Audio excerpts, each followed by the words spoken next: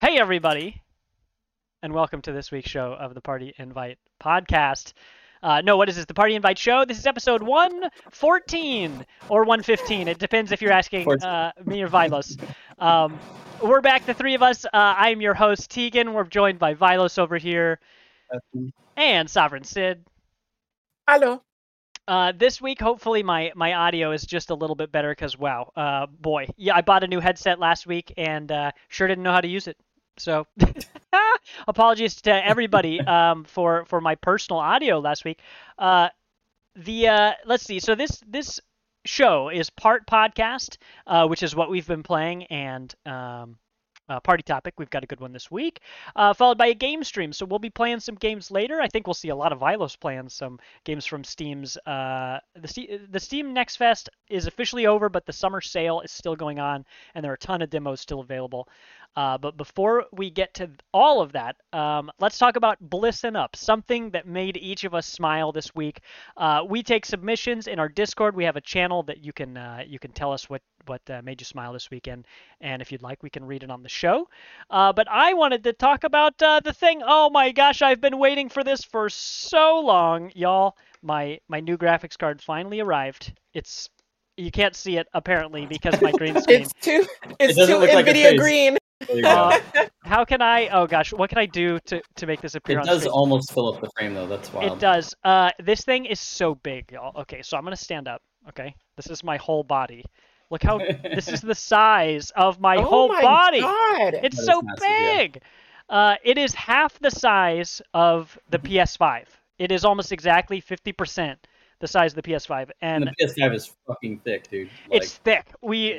I did my first and only unboxing video with the PS5 when it first arrived, because it's funny. So we got a PS5 on day one, and people were like, "Oh man, Tegan, how'd you get the hookup? That's so cool!" And I'm like, "The hookup was I happened to be engaged to the woman who won the Sony lottery, because she just had her name drawn out of a hat, and Sony." Allowed us to buy it on day one. So I remember taking the PS5 out of the box, and I was just blown away by how big it was. It was huge. So this time, I just took it out of the actual box. I mean, this thing is like so big, dude, that according to PC Part Picker, it will fit in my case and on my motherboard and stuff, but your case is gonna be like, kill me. I'm kind of nervous about it. You are over encumbered. So that's really how I feel. So I'm thrilled that that's here because that means we can do a lot more stuff with the show, with streaming, with Discord, sometimes all at the same time. Really looking forward to that. That's gonna kind of let me level up my setup here. I also got a new microphone. I got finally the adapter that's going to let me do blah, blah, blah, fun stuff. That's all very exciting, except I'm about to go out of town. I'm about to go to Kansas City and hopefully see you two and Chris and a bunch of other people, family and all that stuff. So I knew when this thing arrived a couple nights ago, I was like, I know that if I open up my computer, it will not be fixed in time for tonight's show. So I had to just leave it. And I know that even now, if I take it apart, it just won't, my computer won't be turned on for way too long. So I'm going to wait till I get back from vacation. And then I'm going to perform surgery on this whole thing. We'll have a new microphone. I've got my new headset, which is why my audio was so bad last week. Oh gosh, how embarrassing. But yeah, new headset, new video card, and an actual good microphone, y'all. It's the summer of Tegan. That's what I'm saying. That's why it's so hot out, Well, it will be after July, because during July is the summer of Sov. Oh, that's right. Sov season. Yeah, literally, Sov will not let you get away with anything. Like, it's Sov's time. Period. Yeah. So thank you for personally coming to visit me for personal reasons to visit me. That's the only reason you're coming. It's because of me. Yep. We're yep. In fact, yeah, I tried to clear all my other plans. I told everybody I was just going to see you the whole time, but people started fighting me. So if it's okay. I will deign for you to allow yourself to see other people. It's fine. All right. I'll let them know.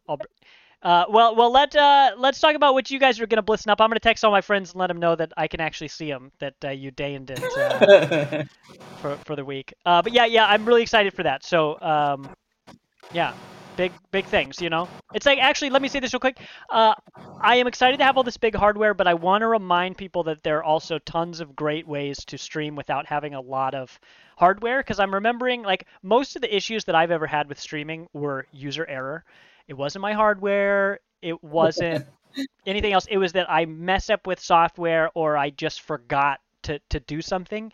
And a lot of those are just my personal things, but it did remind me how much you really can do with very little when you want to stream. So for any creator out there who thinks they can't stream because they don't have a strong enough computer, or maybe they're nervous that their mic's not good, or maybe they're just nervous because they've never done it before, there's so many tools out there to help you get started, tutorials and so many things. So if that's something you want to do, we also have a great creator lounge. We have an area in our Discord just for giving and receiving feedback on stuff like that. So we'd love to hear from anybody who falls in that category, who wants to create and is either nervous about starting or is looking to kind of level up and hear feedback from people on what they should do next. We've got a lot of great people who we shout out on here all the time, who've offered just invaluable support to like literally everybody in here right now. Look, and Chrome shows up right when we're doing that. Yeah, like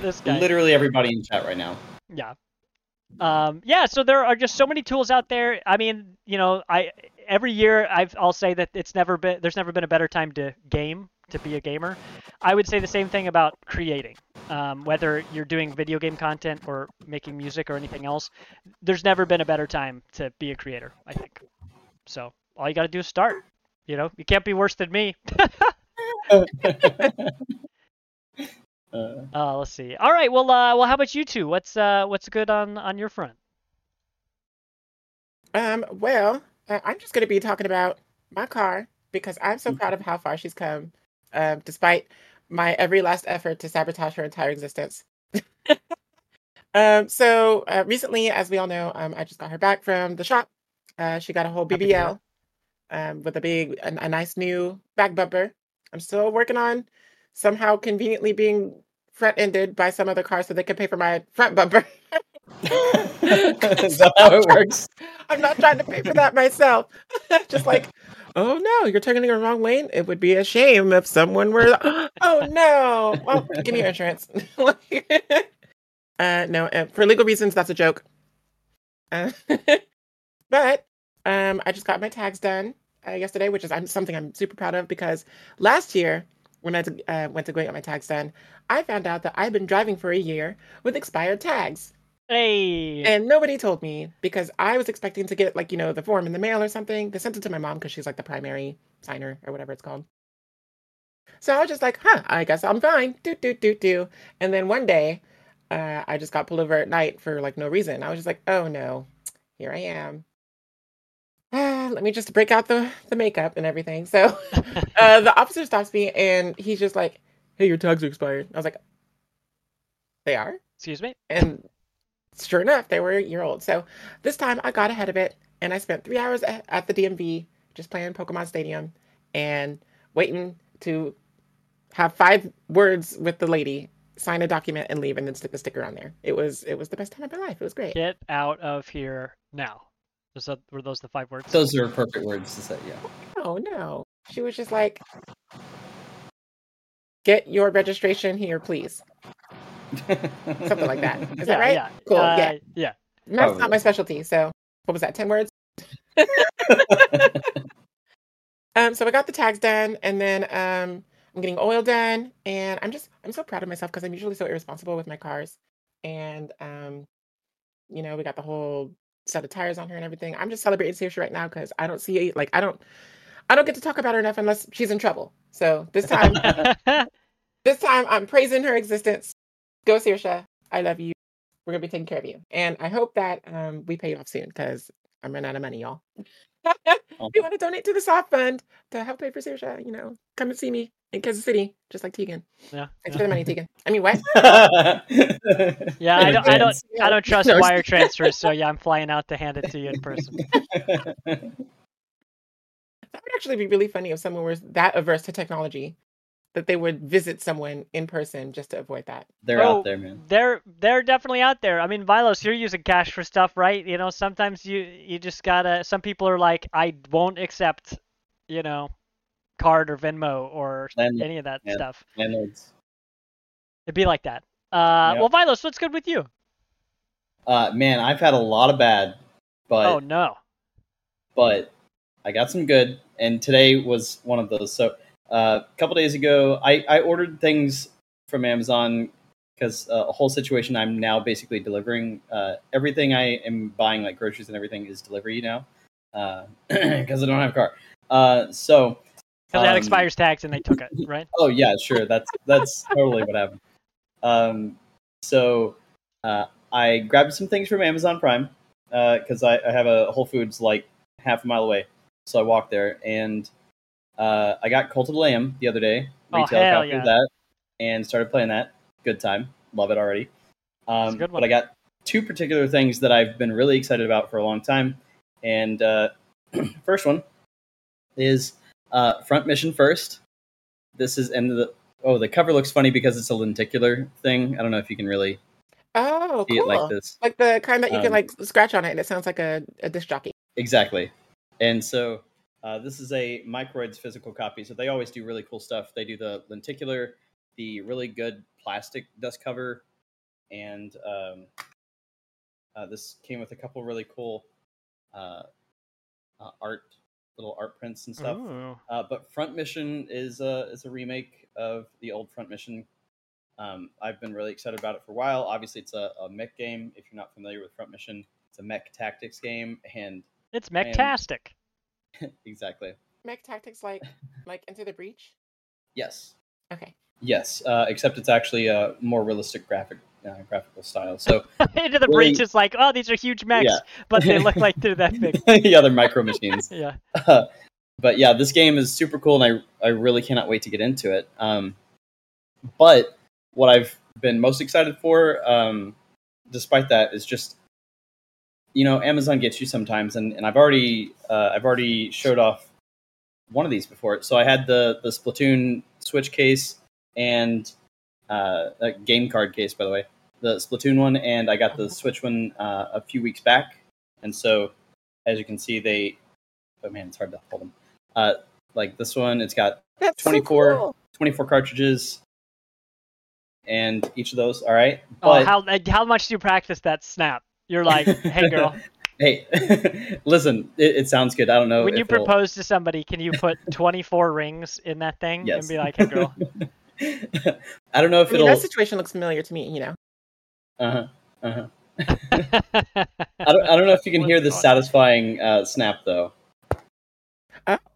Yeah, it's like that soft. Yeah. It's like a good clasp. It's like a padded. Yeah, it's a magnetic clasp. So, but saw this really cool case on Amazon, and I had to get it. Don't be jealous of. But this one that is almost an exact copy of the new Zelda Switch, the new OLED Switch, and it is for 48 cartridges. So yes, and I might have to get the Zelda OLED just to match it. But now I can actually hold all my birthday. But yeah, now I can actually hold all my Switch games because I got like 75, 80, I don't know. I can actually hold all my Switch carts in these three things. Super compact, like very excited about that. Because I previously had a binder style one. So yeah, I could literally fit all my Switch games into this little thing right here. Nice. Just these three. So I'm super psyched about that. Because my life is turning into like the minimalist dream very soon. So yeah. That's it. Bet.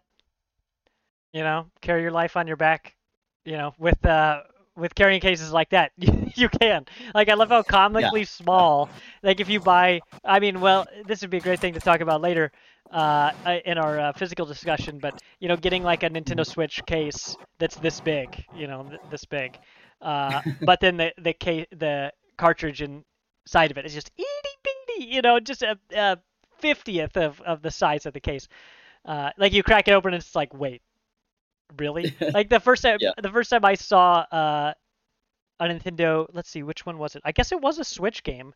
But it was similar like when the GameCube CDs were so small. They're so tiny. I remember cracking it open and I was just like, wait, what? What the hell? Why? They tricked me. Why give me the whole thing? But yeah. Cool, man. Yeah, you're always collecting that stuff. When do we get a full showcase of like a catalog, right? When do we get a catalog of all the goodies? I feel like we could even do our own like that'll happen Foley again work. later this year for sure. We need to have like a calendar with the pictures of all of your like collector's items just on every month. We have like an advent calendar for the physical collection. That would actually be pretty fun. Yeah, I mean, like in Devolver's digital thing, the Volvi Returns thing we just watched, right? Yeah. They have like the 15-minute countdown that we watched, which had trailers and stuff in it at the beginning. But they have the animations, like, hey, in 15 minutes we're gonna start. I just imagine like every time there'll just like be a really an inexplicably high definition showcase of like some statue or game or something that you've got. That's just like, oh, check this one out. Or even have the shopping network, the home shopping network stuff at the bottom. Hey, I could get a little turntable thing. Yeah, that'd be that. fun. That's actually really cool. Well, it's never gonna happen. I do want to know how big are those cases, and also where did you get them? I missed where you got them. They're literally like the size of my phone. So Amazon has like at least a half dozen different companies that sell them. Yeah. But I could definitely send links to anybody that wants them, by the way. But yeah. Because I need one for my slate, because I just have like these little tiny... It's legit the size of the Pixel 6a, but a little bit thicker. This is the big one. The other ones are actually almost exactly the size of this phone. So yeah, cool. A little over 6 inches. I would like some more storage options for my Switch games. I haven't bought any more, but it's because I ran out of room. So. Well, hell yeah. All right, well, that's a little blissing up. Yeah, the stuff that's making us smile this week. I'm glad we all got stuff to be happy about right now. We talked in the pre-show of how the entire country is melting right now due to heat. So it's nice to, be able to come together and smile about stuff. Okay, so that's... If you ever see us with a frown, it's not because we're actually frowning. It's because our faces are melting off of our face. Yeah. So it's like... Well, enough smiling. We're allowed to melt now because now Blissin' Up is over and we're going to talk about what we've been playing. So this week, we've got a few things. We've only got 3 of us. Chris is out. And normally we have like 2 games each, but it looks like we've got Violet and I only have 1 apiece. And Sav, you've got a classic in there. I'd say you got some Sav classics, right? Like you've got a couple bingo card mentions in here. Sav, let's start with you, and let's see. Let's start with Splatoon 3, if that's all right. I'll see if I can wrestle up the footage that we had from the past. I'll let you know when it's on screen. Yeah, for sure. This is going to be another one of those times where I talk about Splatoon for like a straight month on the podcast, because I mean that's all I've been doing right now. Remember when I did that with Macarena? Oh my gosh! Remember when I hosted a podcast with Cam Koenig and I talked about Apex Legends every episode? That was for like such a fun episode. That was so long though. Yeah. It was like a lot of minutes every episode. Every episode, yeah. I remember when you had me guest star on there, you made it a point to be like, okay, I'm not going to talk about Apex Legends for as long as I usually do. And then Cam talked about Destiny 2 for like as long as you usually talk about. Well, I was like, just glad to give the space to somebody else, because when I get excited, I have trouble. Same. I mean, that was me with like the Nintendo Direct last week. Or last week, whenever it was. But speaking of that, the stuff that they're starting to roll out, some of which they announced during the Nintendo Direct, is starting to like make its way into fruition to the game. So there are more challenges that have been coming out. I think they're weekly at this point. There's one that is called a monthly challenge, which happened last weekend. And that was just making all of the primary builds of your weapon gears. It was only your primary abilities, not your secondary. So only your main perk mattered in your build, which I found really freeing because it allowed me to wear a lot of stuff that I don't usually wear because their traits aren't as good. which you can change. You can also augment those, but that takes time. I'm trying to win. I'm not trying to build. I already have my favorite set. So it's nice to break out some of the other outfits I've been wanting to make because I do have a catalog, y'all. I mean, surprising no one. But this weekend or this last weekend that just happened, there was like the Foggy Notion one, and that's the one I was talking about beforehand on one of our previous episodes where it limits the vision of the area of your vision, and it's literally so thick, y'all. The fog is so thick. It's crazy because I thought that it was just going to be like, oh, it's a little bit of obstruction. It's fine. But no, literally you could not see this far in front of your face until it was too late. And it was really cool because you had to change your sub weapons and stuff to like sonar weapons and enemy location weapons and things like that to get the information that you needed to be able to operate. So that was cool. That's cool. That's really all I have to say about Splatoon 2, other than the Splatfest Splatoon 3, because we were talking about Splatoon 2 earlier, but Splatoon 3, the Splatfest is coming back, and as previously discussed, it is the ice cream flavor. I'm curious to find out, has anyone's opinion changed? Like, have y'all gone out and had ice cream in between the last time we talked about it and this time and realized the error of your ways if you like mint chocolate? Like, what's going on? No, I did not. I did not change my opinion on it at all. Wow. Man, that's weird. Adults are famously known for changing their opinions, Especially when presented with information that, overcomes their initial opinion. Right. Which is, that said, I love vanilla ice cream. Like, I have no qualms with it ever, especially if it's vanilla bean. Like, yeah, vanilla. I'll eat ice cream any day of the week. Man, I'll eat ice cream on this podcast. I'll do it right now. Exactly. Literally just reaches into the main fridge. I did put our vanilla bean ice cream in the fridge a couple days ago, so I'll have to. I did put it back in the freezer, but ice cream can only handle so much. Oops. I will say that, I really like those candies that they give you at Olive Garden, like the mint chocolate candies that you eat at the end. Like it's literally half mint, half chocolate. But I don't know why I don't like mint chocolate ice cream. I don't know what they're called. They might be those. Yeah, Andes Mints. They're the most okay, like the small rectangular thin ones. Yeah. I mean, you get them on pillow, like hotel pillows sometimes too. Yep. No, I just randomly get them on any pillow that I have. It's like the Tooth Fairy. But every time you talk I'm out of money. Here's chocolate. a chocolate. Like, maybe it's just like the fact that it's like cold mint. I don't know, because that is something that you do have to get used to. I mean, it's the same reason that like drinking a glass of like ice cold water or something after brushing your teeth. It's like it's a lot for your mouth. So maybe that's it. I don't know. Yeah, there's also a lot of ice cream. Like if you saw what ice cream looked like when it's melted, that's not dairy. That it's dairy-like. In a lot Dairy-esque. of ways. Yeah, and so like chocolate, where like American chocolate is pretty greasy, I'm okay with greasy American chocolate. It's air too, which is weird. It's mostly what? Air. The chocolate's mostly air? Chocolate is mostly air here. Like if you get Oh my gosh. Wait, stop, wait, hold on. I just remembered. We actually have a timer going, so keep in mind if we're talking about Andes Mints, this is your time to shine. All right. I did by the way, I did get that I got some footage up from a while back that was playing. I can put it up again. I've seen it. I got it. Like I got us pulled up because of course I'm watching us because we're awesome and I hope you all out there are too. And make sure to subscribe. I mean, actually subscribe. Like give us money. No. But also, all of our socials, which we'll shout out later. But chocolate is mostly air.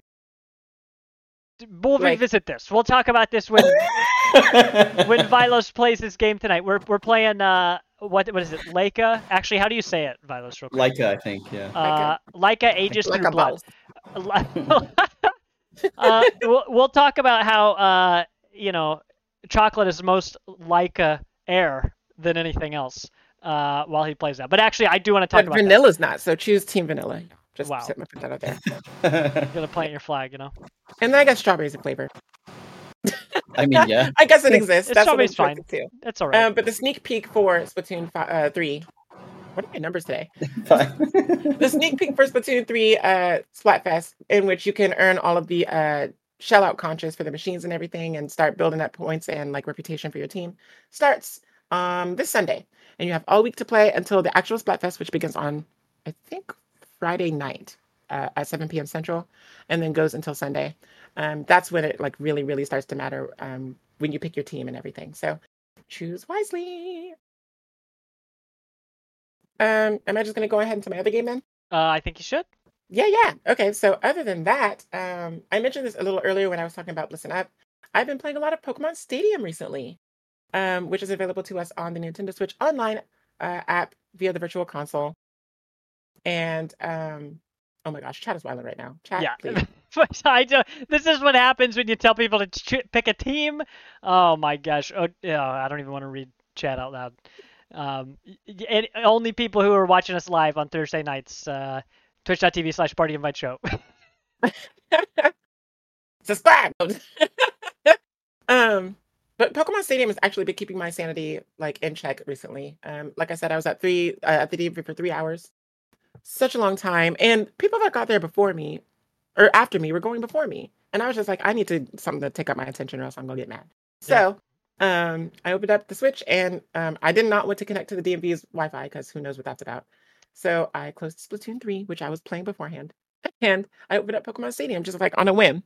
And it's really, really different when you can't bring in your own Pokemon. And I don't know if they're going to implement a thing in the future, like some kind of like Game Pack Bluetooth app thing or something. I don't know. Probably on your phone, and it's gonna have the weird voice chat feature.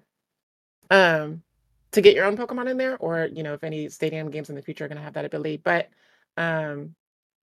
you only have access to your rental Pokemon on Pokemon Stadium, which used to be like laughable because it'd be like, why would I use those? I have my own Pokemon. Go Mewtwo. Like, so going through there and parsing through the catalog of all the rental Pokemon at your disposal, which varies from cup to cup because they have different rules, which allow and disallow different Pokemon, depending on the conditions.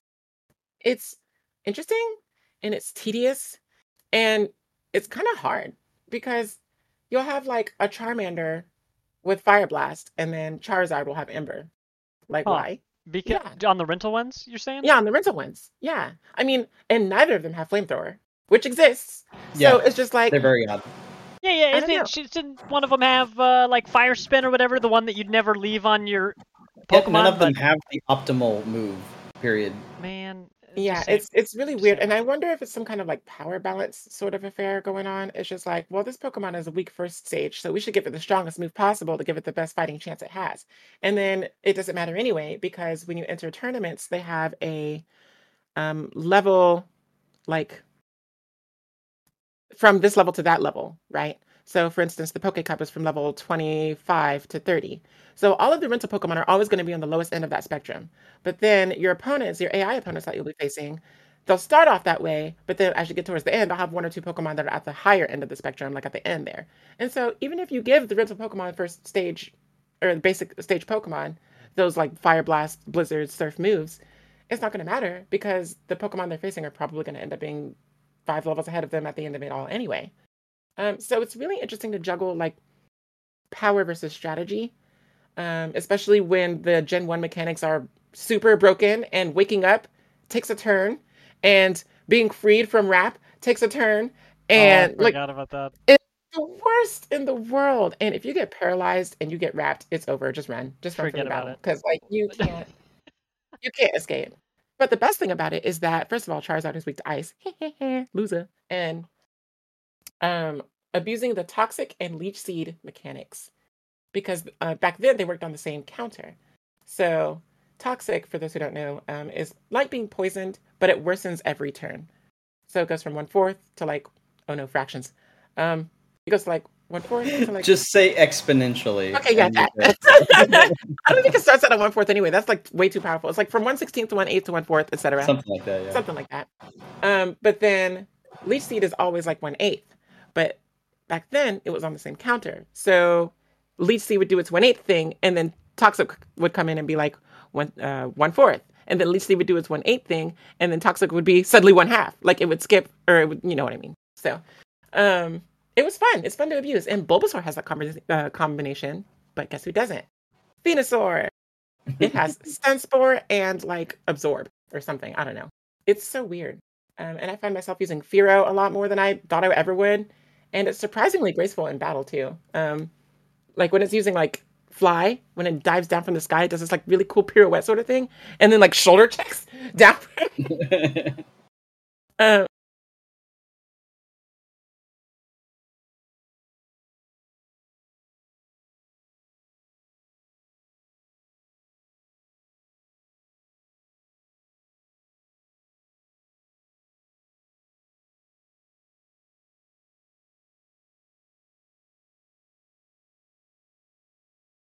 Yeah. Oh, I'm muted. Thank you, chat, for letting me know that I don't know how to Wow. end stream. Thank you. That's what I get for like sneezing off stream. No, Odysseus sent a video in a while ago. I think it was him of yeah, all the kick moves in Pokemon Stadium, where yeah, you've got really cool ones, and then just like the wimpiest, most basic, like wow, look, I bonk with my foot. It's like, man, it's like that was a rental Pokemon. That's what that was, you know. Absolutely. Yeah, Well, just some of them have wrap, really cool kick, like and stun sport. Probably. fainting animations too. I think we talked about that at one point. I can't remember why we were talking about it, but I remember talking about how like Alakazam loses one of its spoons and it like bonks itself on the head, and then like Honchkrow like tips its hat when it faints. It's like, oh. Oh, And then Jinx when she faints, like her wig just like pops off her head, and like it's oh, it does. and she like vanishes, and her wig is just like, whoop. And then Oh, that's Jigglypuff, fun. of course, like pops. So like replaying this game has really revitalized my appreciation for where the stadium games started, because we don't have a lot of personality in Pokemon like that anymore in the modern games.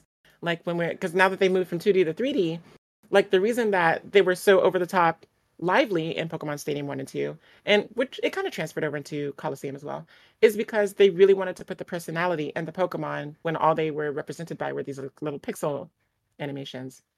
Um, which didn't even move, until Right. like Black and White. So, well, I mean, quote unquote move until Black and White. In Crystal, they had like little animations, but then after that, they were static. Um, but then we moved over to 3D, and then everything just got so basic. I don't know how else to put it. Everything just looks so homogenized, I Yeah. guess I can say.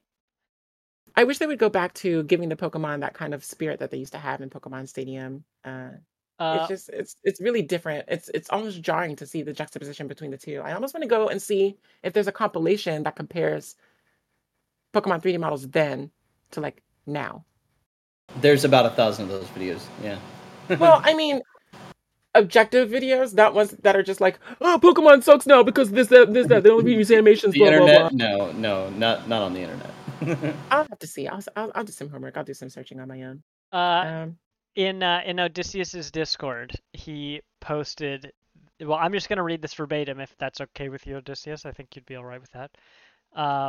This says, so there's a Pokemon fan game out there called Infinite Fusions where you can combine two Pokemon into one, and artists have created new sprites based on those combos. Here's one of the creepiest ones I think I've seen, and I'll get this in chat somehow. But this is a nightmare Pokemon. It is two Pokemon that I don't know of. I mean, I said maybe it's Tangela and like a Venus flytrap. Odysseus said close. That is Tangrowth and Mawile. oh, Mawile. Mawile. Yeah. Mawile. Yeah, I don't know what Mawile is, and I only know Tangela, but that is some nightmare fuel, and I'm interested. I want more. Watching Odysseus and other people play across Pokemon games that I've never seen before, and seeing, the 3D games, like you said, seeing Pokemon I've never seen before was fun. But the idea of creators combining Pokemon to create never before seen abominations, man, that is just right up my alley. I want to do see that wonder game. if that's going to be something they explore in the future, because where you go from whatever they've done now, they have like gigantification, they have like terrestrialization now with the gems like turning into jewels and stuff. So like, what do you do? They've already explored fusion before with like Sun and Moon with or Ultra Sun and Ultra Moon, where Necrozma fuses with like Solgaleo and Lunala. Even in Black and White too, they had Kyurem with White and Black Kyurem with Reshiram and Zekrom. So I don't know. Fusion could be on the horizon, maybe. I don't know. But we had like 3 years, at least 3 years to think about it, because it seems like a new mainline generation comes out every 3 years. Pretty sure. So let's see. All right. Well, that's Pokemon Stadium. Pokemon Stadium and Splatoon 2. It's 3. See? 3? Actually, it is 3. Which one is it? Now I can't remember. It's 3. It's 3. It's 3. Oh my gosh, that is Chaos. Well, I'm Team Chaos, wherever that is. Boo. Used to be a Team Order. Now I'm Team Chaos. Okay, well, Sop, thank you for that. Everybody, I haven't mentioned this in a while. Go follow Sav on twitch.tv/SovereignSid for more shenanigans like that. Let's see. Vilas, let's hop over to you. Sure. Let's go ahead and do the Final Fantasy 16 real quick. Yeah, and then Final Fantasy, another one is going to be the one to talk about more. So Final Fantasy 16. I meant to play it over the weekend, but I didn't really. I actually got a lot more time in it the last couple days. So, I mean, everybody's talking about it on the internet. The thing to know, and I mentioned it last week, I think, is that it's just Game of Thrones with nice combat. There's not a whole lot to this game, which is a little bit surprising. Sab's Hawaiian Bros got here. They thought they could get away, sneak away. And so, like, I'm really enjoying Final Fantasy 16. It's just a little funny how it works because it just doesn't feel like an RPG anymore, which a lot of people are dragging it for that, but there's no reason to drag it. It's totally a really good time. The characterization is fantastic. Kotaku, I think, has written like freaking 3 articles on the character of Cid, who is a character that's in every Final Fantasy, but this time, and forgive me for not remembering his name, but the guy that had the stupidly gravelly voice in Game of Thrones that also was in The Green Knight, if you're familiar with that film, he plays Cid, and he steals the show because this dude has one of the gruffest voices of all time, and like the character is the old but not necessarily gruff, like stupid handsome character. That is your he's basically the person that's going to be your veteran presence, you know, your inspiration throughout the whole story, and his characterization is great. I think I'm 5 hours into the game or so, and we're already connecting Cid's plot points, like his characterization, with the first big bad that you know of, and her name is Benedicta. And if you want to play that particular video that I had, Ralph Ineson is his name, the actor. Man, I could not. I was looking all over. I could not find it. Odysseus, I believe you are correct. I think he. Oh, wait, I need to play this. I don't remember if he does do that. But Benedicta, I am a fan for some reason. But no, this. And you're not her only fan. Yeah. So as you can see, Cid and Benedicta, they actually have a thing.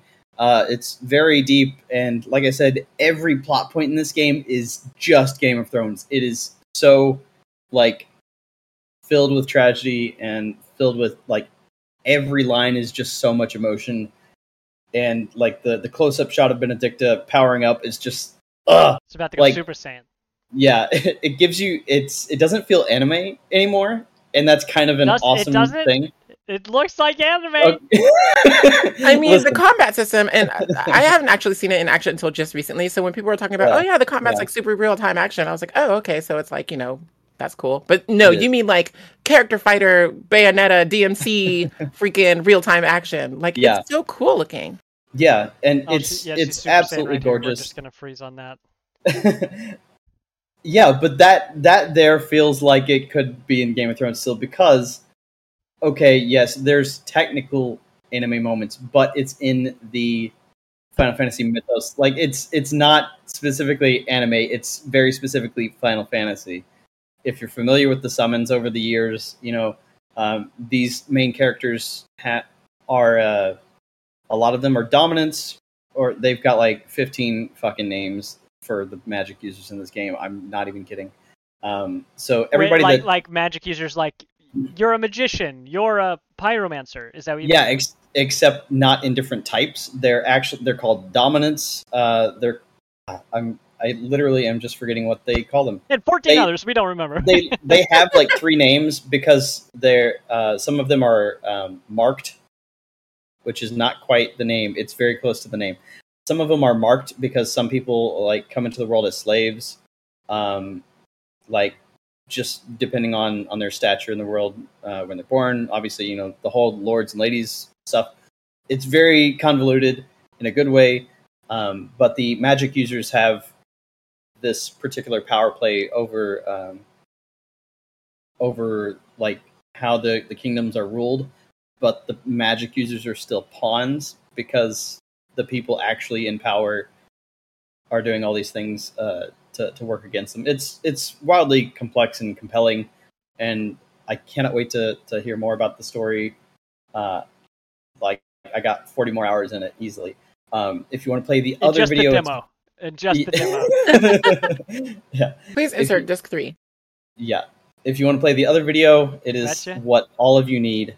You all needed to see this and yeah. hear it if the audio's on. Oh yeah. Let me get that for you. Hold on. Actually, I gotta. This is Torgal, and he is your direwolf. And you're totally not Jon Snow, but yes, you are. You're totally Jon Snow, and you have a direwolf. I was gonna say, oh, so you're. I can't say what I was gonna say now because that would be a spoiler. But yeah, Torgal here is best boy in the early game. You see him as a pup, and he's, oh my god, he's the cutest. He's the cutest thing ever. But there's like 5 or 6 different canned animations for whenever you want to pet him. You can literally pet him anytime he's on screen, and it is the best. In the middle of battle, who's a good boy? Yeah. Oh my gosh. And you do get an achievement for doing it 5 times. I don't know if there's a trophy. I don't know if you get a trophy for doing it more than that, but I've definitely petted him at least 15 times by now. At least 15 times. Like I can't get the sound to work the way I wanted to on the fly, but trust me, by the end of the stream, we're gonna have it up. Good. But yeah, this game's so great, and Torgal jumping into the fray with you, he's actually with you in battle all the time. He will come in clutch many times, and he's particularly good against certain enemies like plant enemies and other wolves and stuff. So yeah, I cannot wait to talk more about this game and get through more of the story. Maybe if other people are playing Final Fantasy 16, maybe we could have a little spoiler chat in Discord sometime. So let me know if you're playing it. Otherwise, I will move on to the other one if you want me to. Sure. I just have one remark about you said the slave thing. Black Twitter has actually been blowing up over Final Fantasy 16 because they were like, I understand why there are like no black people in this game. Because the repercussions of, talking about that. And I can't wait to get to certain parts of the story that explain more of that because like they actually have people that are in royal-ish positions or royalty adjacent positions that end up slaves. So it's like, what is going on here? It's really fascinating though. Can't wait to hear more about it. Even though there's got to be probably like 30 more hours just in cutscenes. Can't wait. But in the middle of not playing Final Fantasy 16, the other day I got on Discord with Jerp, and I just played Final Fantasy 1, the Pixel Remaster, for an ungodly amount of time because it's one of those games. Like I enjoyed that. It's a very old game. It's as old as I am, and old. And it has no sense of direction at all. It does not tell you what to do in the slightest because of how old it is. Thankfully, there were some quality of life improvements here in the Pixel Remaster that make it a lot easier because it's so repetitive. The game is entirely random encounters. Oh, it is. It's just constant, dude.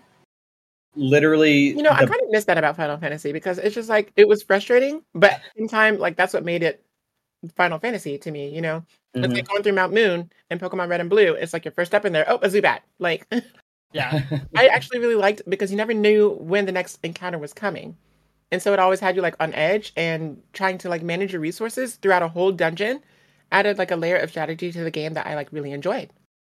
Yeah, even yes like and no. walking through the grass in Pokemon, it's like I get why people would prefer to be able to see the Pokemon to approach them. Mm-hmm. But there's, like you said, that tension of like, okay, I'm going into the wilderness area, what what is there to expect? What's the toughest thing you ran into in one of those random encounters? But see, the thing is, Final Fantasy 1, if you haven't played it, is Zubat Cave times 3. Stop. Oh, I've played Times it before. 3. Yeah, you Like- don't tell me that. Like, Zoo Trio. it happens so constantly. Like, the best I think that I could get away with was like 15 seconds before the next fight happened. And so you're That's just light. What are you talking about? That's light. like, no, 15 seconds was the best time that I got. Like, Oh, and okay. I was like going block by block, technically, like just walking and not like pressing anything weird just to see what would happen. Because you never know. Like, I think there's technically a system that it does run by. So like if you literally just tap the button to run, I think it actually does make the next encounter faster. But They anyway, did that in black and white. Yeah. Pokemon. I thought that was so interesting. yeah, and so like I just grinded levels so hard the other day, and I had to look up one thing to figure out where the hell I was supposed to go. Ooh, And cheater. once I did that, it literally opened up the world to me, because it was just one thing that I was lacking, that I needed to absolutely pinpoint. Once I did that, it was smooth sailing. I was able to go to like 6 story beats in that like 5 or 6 hour time span that I was playing, and like I'm pretty well halfway through the game now. So I'm very excited about that. I've got like 2 or 3 crystals to get, so that's 2 or 3 main bosses and like a couple mini bosses probably to go.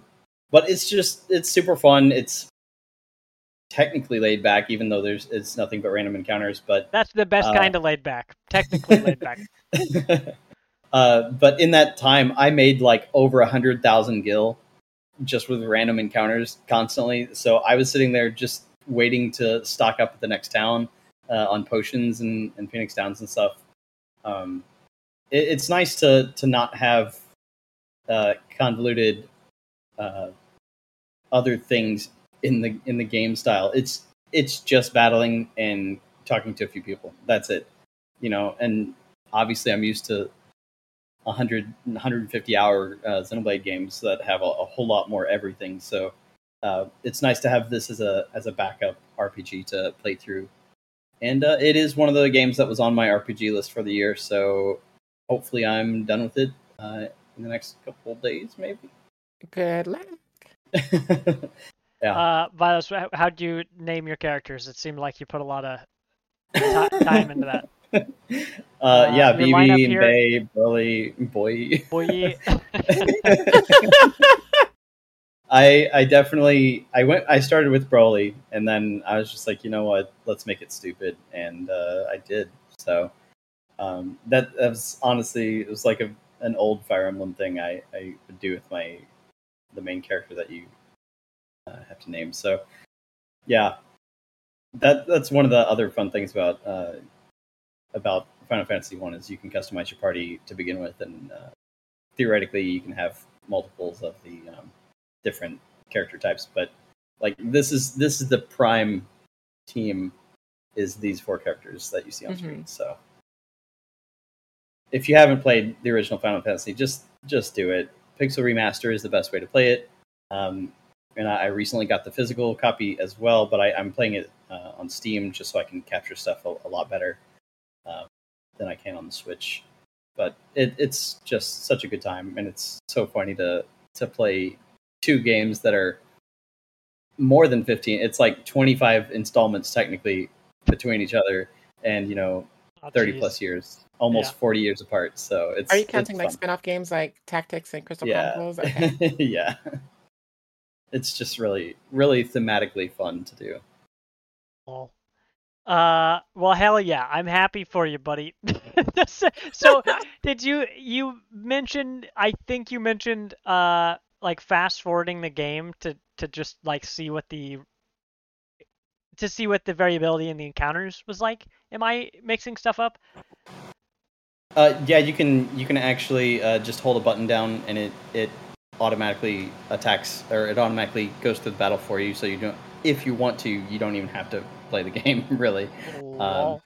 That's one of the quality of life improvements, and every once in a while I'll do that because it's so slow. It's so slow. I will say, while I do like the random encounter mechanic, I don't like that you don't know what it is until you see Yeah. it. And so, like, in that light, I think that like Tales of Symphonia and similar games have handled random encounters really well because you get to see what kind of thing you're about to face because it's like an amorphous blob depending on if it's a monster or like a human enemy. Yeah. Yeah. But then you don't know what particular specific enemy that is until you encounter them. So it's just like, Yeah. oh, I'm not the like well equipped to fight a monster, but I can fight a human, so I can go choose the human fight, and it's still a random encounter. But Right. it's just one you can plan better for. Yeah, I do like that. in here you'll get a shark and an eye monster, and then the next battle will be 9 mermen. Like, what the hell's going on here? Yeah, it's really funny how everything works in that game. It's except I will say, like, it does hold up comparatively. Like, I play the very first Fire Emblem, on the Switch, the NES, Shadow Dragon and the Binding Blade, blah blah blah. That is officially the slowest game that I've played, and I will beat it at one point in my life. Oh, but it's, why? Why? Is it according fun? to no, glad according we to got how that long cleared to up. beat. Like, according to how long to beat, I think it says like 50 hours. But it's literally the slowest NES game of all time, and yeah, just. Well, This is much better, and I think it's technically like 2 years older than that game. I'm pretty sure it's 2 years older. But yeah, Oh my that's my Final Fantasy experience is all I'm doing this week. well, I'm happy for you, buddy. And thank you, Odysseus, for mod and chat here. Let's see. All I have to talk about this week, I played the same exact things as last week. I don't really have anything crazy to report. I wanna show you guys. I have a couple pictures of this Darkest Dungeon run that I failed. I ended up dying on this run, but I went to the so I've beaten the game once. I think last time we talked, I was about to beat the game. I was confident that I was going to beat the boss. I did. It was great. I have a really solid team in the first run through Darkest Dungeon, this spooky Lovecraftian roguelike that I love so much. You go through 2 areas, and then you fight the final boss. You fight, whatever the final boss is. And if you beat them, you unlock the next chapter of the game. So I've unlocked the next chapter of the game, which unlocks 2 new areas.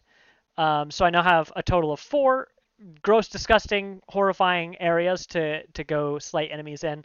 And so in this one, on my first attempt on the new chapter, I went into the Fetter, I think it's called. I've only seen it written Foeter. I don't know how else to say it, but it is straight yuckers, my friends. To take a word out of Chris's book, it is like the plague fields. They're all of these farmlands that are just completely plague ridden, and all the enemies that you fight are like gross farmer plantation looking people. Just like real life. Oh man, just like real life. I got to see the famous enemies that I think are the grossest ones that I've seen so far in Darkest Dungeon 2, that are the goats. I wish I had a screenshot to show you of this. They're the goats that are like everything's infected with tentacle stuff. It's all really nasty, and they all have blight. And a lot of their attacks, they'll like spit on you or throw a bucket of like putrid whatever on you, and it's all Why very on this journey disgusting. again? Like in the story, like why are they leaving the safety and comfort of a nice village to subject themselves to this? Well, funny you should ask. So, each of the characters that you play as, all has some horrible backstory of why they're either pursuing death or they're just intentionally being reckless to like forget their past and all this. Like every single character has done something horrible. And so, like in this case, so my strongest and most favorite character in the game so far is the Hellion, the axe-wielding barbarian type, or halberd wielding. She's super badass, and I've put all the points I can in her. She's as leveled up as I can get her right now, because in between runs you spend your candle currency to permanently improve your characters. So she's the one I've improved the most. Well, I went into the Plague Lands. I got barfed on by all these tentacle goats. Because it's Lovecraft, so no one ever I mean, has a good it's time. somebody's king, so yeah. I was going to Yeah. say, we're not king shaming around here. So yeah, I got just demolished. I got the floor mopped with me. I had one character take fatal damage way earlier than I expected, and I just never recovered. So you can't end a run and like take your ball and go home until you finish the area. And I knew that was going to happen, so I spent every bit of currency I had to soup up this one character. So I gave her everything I could. We went into the final boss encounter of this region, of this terrible area, and I fought these cultists. These cultists are strong. They're they just do a bunch of stuff. It's a fun fight. You do this pretty much the same fight at the end of every area. They just get stronger. But she went in all by herself and she killed 2 out of the 4 cultists, which is like incredible because she had 0 health, because you hit 0 health and then every time you're hit at 0 you have a chance to die. She was at 0 health many, many, many times in that fight. But she lasted like actually I've got the other screenshot here. She lasted 15 rounds. Holy cow. So Damn. yeah, so she is a super badass. This is the screenshot I took right before she took her killing blow. But Sav, you asked Pictures taken moment before disaster. exactly. You asked why would they leave the safety and comfort of their peaceful village. In this one, that you barely have a peaceful village like in the first game.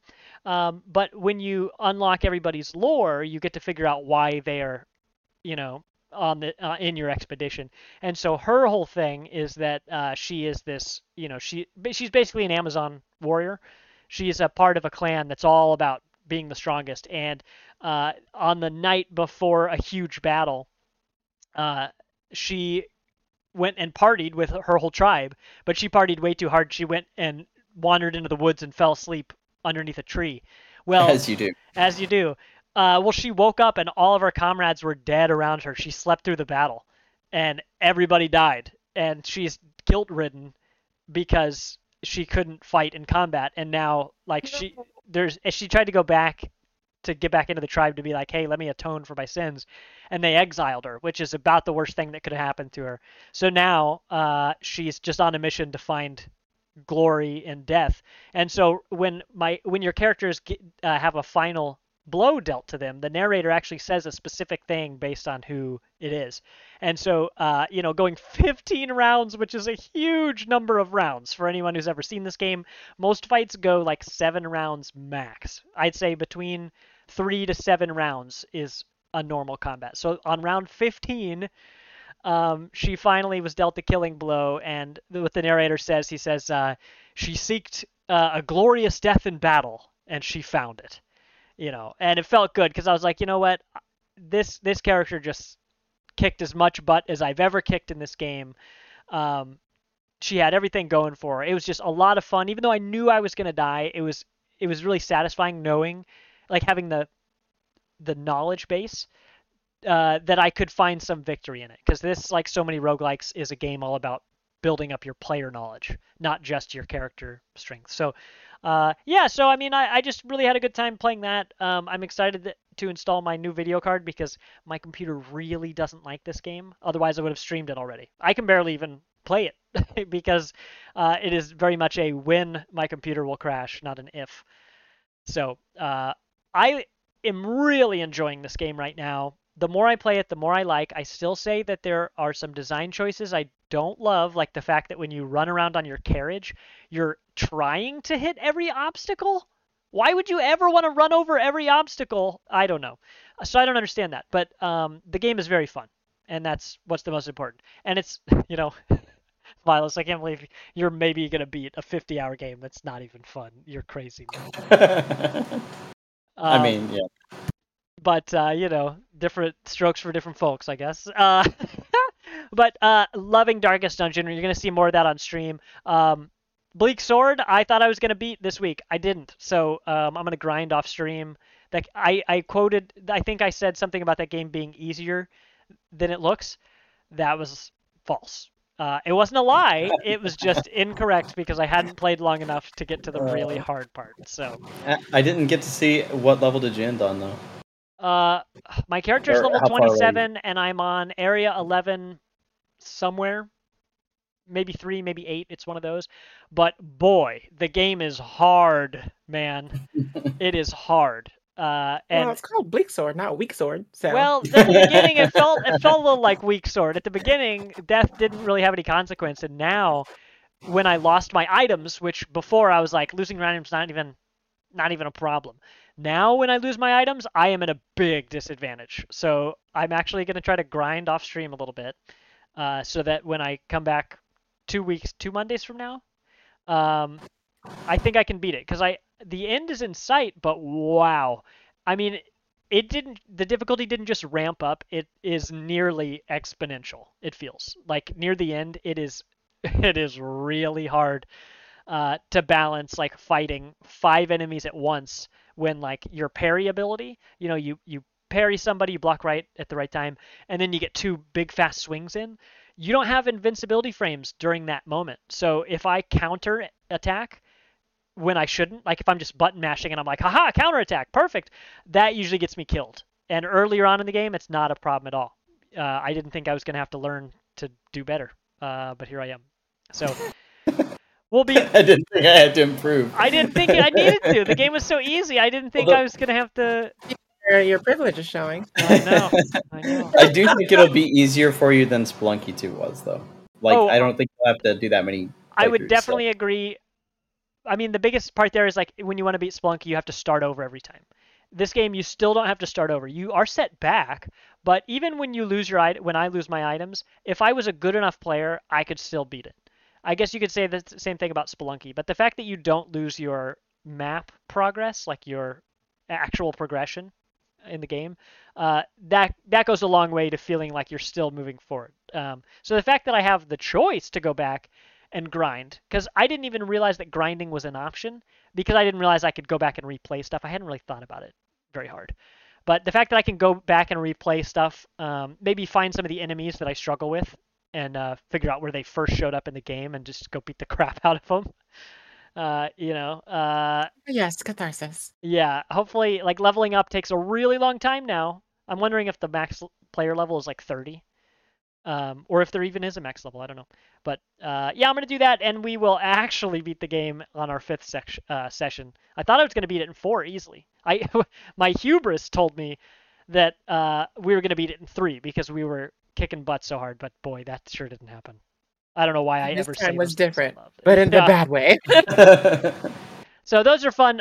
But yeah, because I'll be out of town, no Monday night stream next week. Hopefully I'm back in 2 weeks, but that's only if my video card is installed in time. So we'll see. Great. Okay. Well, that's what we've been playing. Let's see. Let's take a short little break here, if that's all right with you guys. Tonight, we've got a party topic that is all about the digital-only future. So sorry if I'm too loud. That's just where I'm going with it right now. So the digital-only future is kind of a thing that's really in conversation with gamers right now, because a lot of big developers are bringing their digital-only plans to fruition in a lot of different ways. So like we have the Microsoft Activision trial going on right now that's just upending so many things and throwing out so many truths directly from the mouths of corporate Activision and Microsoft, just being like, this is the way, and Sony as well, like the big companies just telling us what their plans have been this whole time. A lot of truths coming out, and a lot of, with all these announcements that have been showing up, we're also getting very, very in-depth information on so many games. Like the Alan Wake 2 is coming out only digitally. There will not be a physical, period. We got news that Starfield, we had some confusion. Starfield, the Constellation Edition, is a digital specific, but there is going to be a physical. But there was huge debate, huge conversation. There were there were fights over, I think it was like Brazilian, Bethesda's Brazilian team or something like that, the social media team that was talking on Twitter in a support thread. They're like, oh yeah, the game will, I think they said that it was only digital in all versions or something like that, and it just lit Twitter fire. But suffice to say, the conversation is real, the conversation is constant, but right now we're looking at a future that actually is becoming digital only. And you know that we collect a lot of stuff. I collect a lot of stuff specifically. Yeah, you do collect a lot of stuff. I can never show you what my room looks like. I've been living in this place for a while, and I have picture frames leaning against the wall. Never even hung them up. If I ever collected something, it would just be stuck in a box in my closet because I'd forget to set it out. So we kind of represent both sides of this, right? Like you two both love your physical stuff, not just like the physical disc, but you like the collector's editions of things. You like, to be able to show the stuff off, behind you, Sav, especially. Vilas, you love to be able to touch, a bunch of the memorabilia that you get with your collector's edition. Oh, that's a good shot. That's a good shot, Sav. Yeah, and then I'm on the other side of this where I'm like, I'm an outsider to this world. So when this, I think to me, you two are in the minority of most of the gamers I've ever known personally, where most of the people I know personally, they might see an Overwatch statue that's really cool, but that would be the only thing they would buy, or some cool sword, but you guys are like all out in it. So then when I see companies making moves to move towards digital only, to me, not really that big a deal. And games preservation is its own conversation as well. I mean, actually, as an aside, Vilas, we had talked, all three of us had talked about how the Cycle Frontier is going offline permanently in September or something, which is a shame. It's a shame that it's not going to work out. The game's going away because there were too many cheaters. But the disappointing part about this is it's an online only game, and when the servers go offline, it's gone. There's no games preservation there. There's no way to possibly play the game anymore. And so with the physical stuff that you've talked about, it's not just about having a cool collector's thing. It's like, hey, what does this actually mean, for the future? So what are some examples? You're always in the know of this stuff. You're a resident not just antiquarian. I think that's what I called you once upon a time. That's a class. I hate it, but okay. Darkest Dungeon. Oh no, come on! You like your baubles, and if I have a question, you're the guy I'm always going to go to. But I'm not sitting here collecting pops. Okay, I'm just going to throw that out there. I don't have any figures, unless you count the Samus Emmy double pack amiibo. That's the only thing I have. Okay. Yeah, me too. 2 full boxes full of amiibo sitting in my closet. Yeah. But yeah, I mean, that's the thing is that, especially with the Switch, the collecting has exploded hardcore, and I'm not necessarily collecting. I will say that my thing is particularly, I want a very specific number of things to keep forever, and it's not a I need, what is it? I think it's JP Switch Mania. If you know him on Twitter, he's got 4,000 something Switch games, and obviously half of those are crap, right? Was he the guy that you mentioned who bought every single game from the PSP library or something? The N64 library. Yeah, is that person who did that? I don't think he's the same person. No, I think that's a different one. But JP Switch Mania, he literally he changed. He bought a new house, and his entire basement, and we're talking a good 40 by 20 or so basement is just wall to wall Switch. He needs a collector's edition storage unit. Yeah, it's wall to wall Switch, and he's got I think he had 15 N64s in box. It's a stupid collection, but if you're ever interested, JP Switch Mania is he single? No, but you also know you don't want to. Oh no, that's another point. But yeah, for me, it's very specific titles, and there's an artistic lean to it. maybe not when I got a House of the Dead remake, but sorry. Talkable.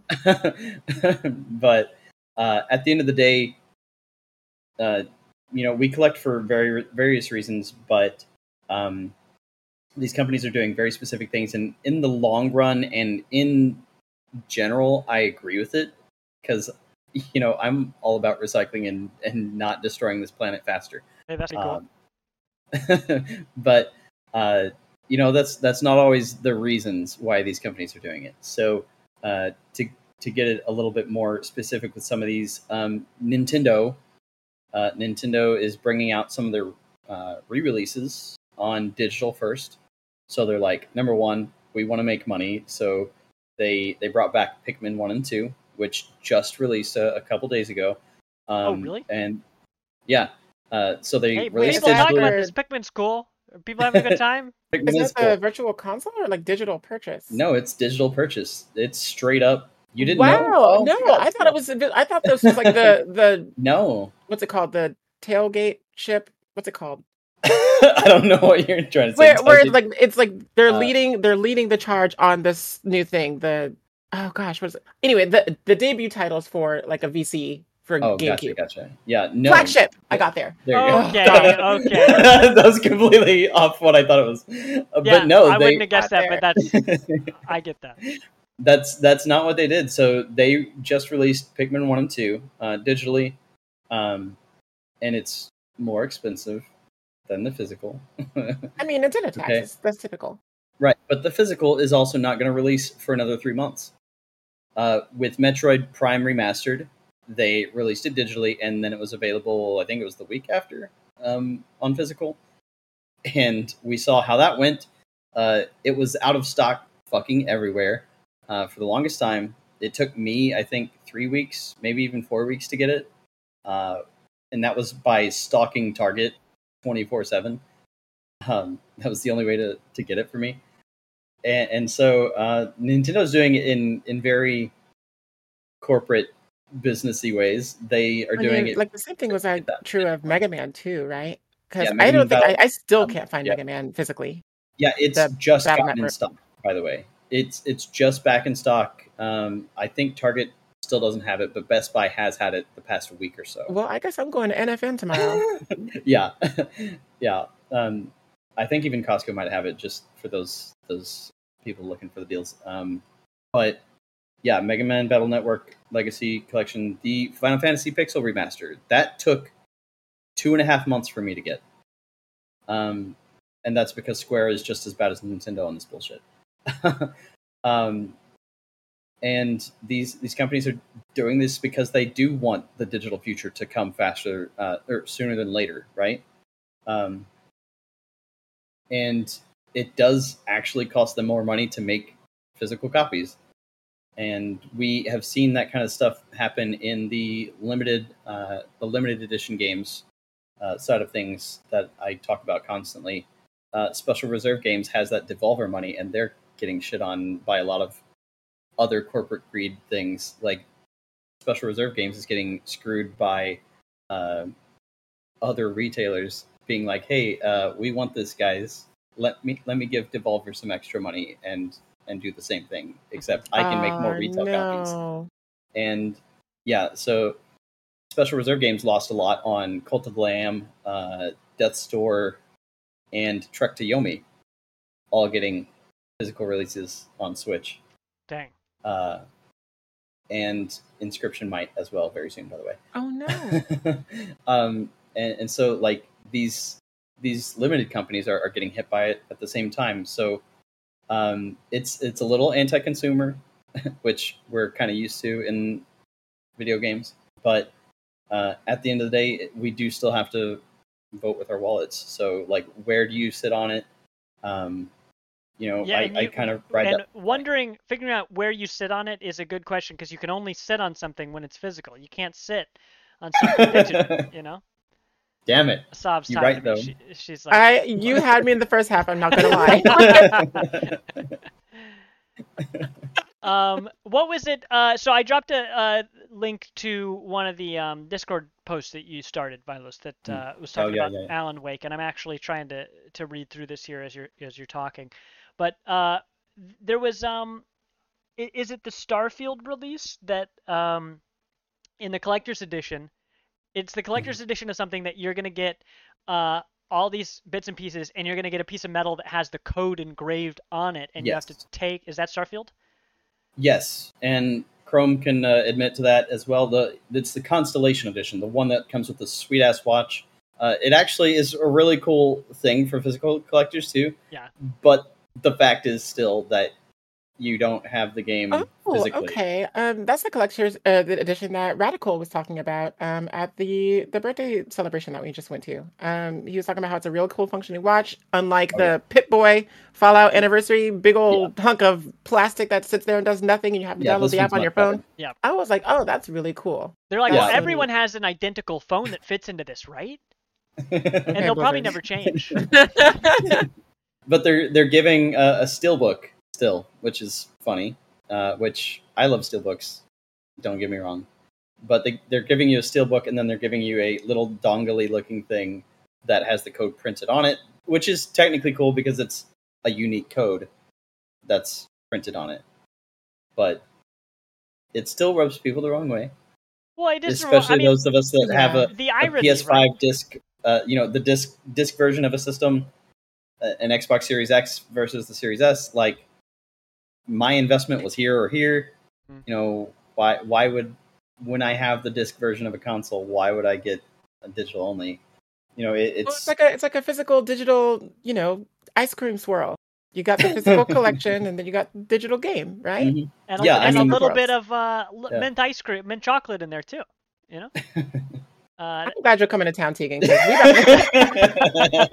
got Beat your ass. Callback. It's all tight. But at the same time, like I technically I think I do have more digital titles on, even just on my Switch, than I do physical. Just because I'm one of those people that want to experience more and more. So I'm not ever against digital titles, especially if I can get half of these games, at the right time for like $2. I think Right. I got Grease for $4 when like 3 months after it came out, something like that. You know, I you, can't you remember what mentioning franchise did this, but there was like I think it was a Capcom sale that had like all certain, all of a franchise's games collection across its entire existence. Yeah. For like $5. I think it was either Capcom or Sega that did it. I can't remember which I mean, one. if it was Capcom, it might have been Mega Man. I mean, I think I remember a while ago. I could be I totally mean, wrong about Sega this. has done a ton too. But Yeah. they're like, hey, here's the collection. They're like 10 games in here. You know. That's outrageous. It's awesome. There's a Twitter account called, I think it's Cheap Ass Gamer. Mhm. A wonderful. They Twitter post about deals like that like all the time. So if you are one of those like deal hunters that are looking for digital titles like that, and like really awful shovelware that goes on sale like all the time, I would suggest following them on social media because they literally do not stop tweeting about the deals you can get. Yeah, Cheap Ass Gamer's a good one. Wario 64. Warrior 64, yeah. I don't even use Twitter, but both of those accounts are great because all the information that they feed is trickles down. It's the only time that trickle down ever works. So it's really interesting that like Vilas, you mentioned Inscription might get a physical release, right?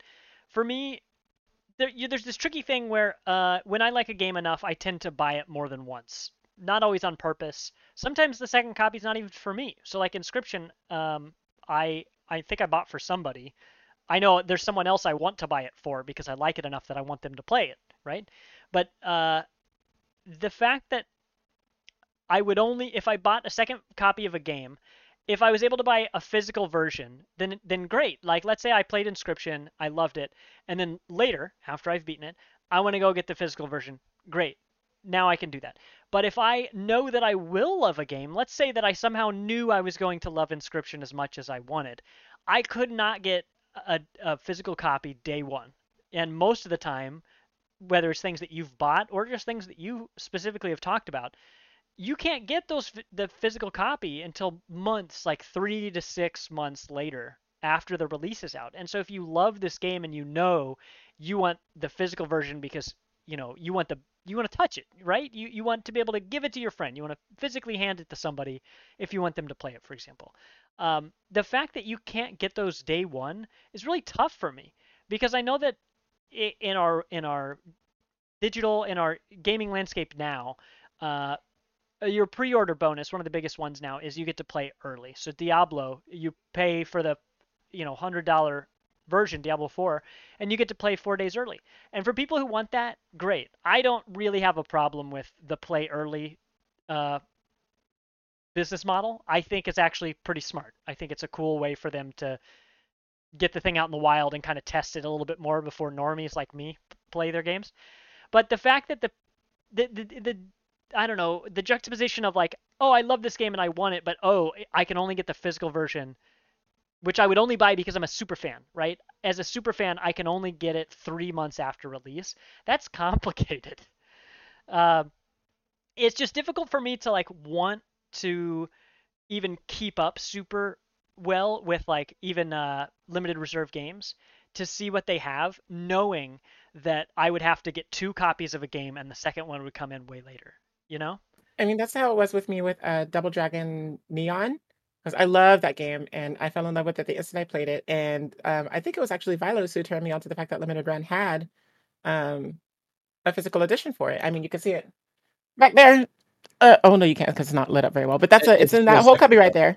But it finally arrived right when I moved into this new apartment, and even though I had to wait like so long for it, so long. Actually, it was beforehand. I found out that it was just locked up in a box somewhere before we had like after we had packed for the move. But let me see if I can. Eh. Yeah, so there it is over there.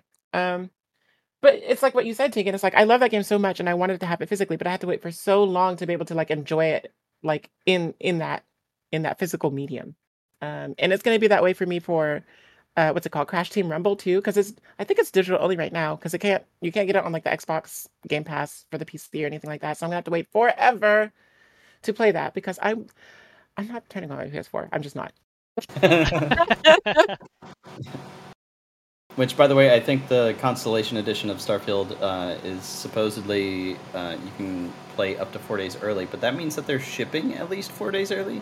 So I don't know how they're actually going to do that because none of the recent games that have had special editions like that have shipped early. So well, it is what it is. I they've would say had that codes 25 are years. kind of fun though. Because sometimes they can spell like really fun words. Like I had a code for like a legendary Pokemon one time, and it spelled out the current era that you have just entered. Violence. That's So funny. I was like, oh, this is on a children's like character. Oh, really? Oh, that's Yeah. funny. It was for I think it was for Volcanion. It was for a legendary Pokemon that I ended up giving away on stream. They're like your code is ONLYFANS. That's funny. Well, so we've got all these physical games. I mean, so I'm surprised to see like I don't know. Starfield's been in the making for so long. It would be nice if they didn't bungle the release by having people's copies show up late. Because we talked about the Starfield Well, if you Direct. go to GameStop, that's gonna happen. Maybe. I mean, the last time I went to GameStop, with an asterisk, is for the Fallout 4 midnight release. Which, when we talked about the Starfield Direct on last week's show, I had mentioned that the last time I was really super hyped for a new IP and the last time I went to a midnight release was Fallout 4. And so that was really cool to go in. I got the physical game. I even just out of chance, I won a t-shirt while I was in line. It was like 5 sizes too big for me, but it was a great nightshirt, you know? But that stuff was fun, and that stuff that I mean, those are physical things that, it's memorabilia. And that stuff was really cool. I certainly hope that people's games arrive on time, whatever that means now. Of course, it's a lot more common for stuff to get released into the wild early, but that's a conversation for another time. But we've got the codes I just can't get over the irony of Starfield having like a dope collector's edition with all these physical things, but not a physical game, which I'm not upset. It's just funny, it's just remarkable. We've got the PS5s that are you can get your disc version or your non-disc version. So automatically you have like a market, like Sony's trying to market to people where some huge percentage of their base just doesn't give a damn about the physical discs. So they automatically know that most people won't even have the option to play because they don't care.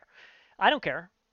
for the most part. I mean, I have a box of games sitting here. It's my old Xbox 360. It's a ton of Xbox 360 games, a few PS4 games like Uncharted, whatever Call of Duty I played for 45 minutes and didn't like because I got blown up by grenades in the spawn area. I'm not bitter, you're bitter. Are you sure you didn't like Call of Duty just because it's, you know? Hey, no, Call of Duty's not a bad game. Like, really, I'm not gonna rag on Call of Duty just for being mega popular and sweaty and stuff. There's fun to be had, but I loaded the game up and I hadn't played like an arena. It's not an arena shooter. I don't know what to call it, but a game where you're in a box and you spawn, in a box, and if people know where your spawn is, they can kill you before you can move. That sucked. But that's not what I'm trying to talk about. I have a box of all of these things, and I like them because they're the only physical things I really have. They're literally in a box behind a door in with a lid on it. So like I'm clearly not the guy who needs to hold on to physical stuff because it doesn't really hold value for me. But there's something about it that I really like though. I still have all of these old game manuals. I don't think I'm ever going to get rid of the old World of Warcraft booklet that's like thick. I mean, it's probably like 50 pages or something. It's just a little thing. I mean, it fits in your hand, but I love that thing. The fact that it teaches you how to play the game and the basic mechanics and some very basic lore. I remember reading that on the way home from buying the game at Best Buy when I was, I don't know, in ninth grade maybe, something like that. And that's a memory I will always have. And that's a memory that, if I was reading that same exact thing on my phone, it's just another thing I'm reading on my phone.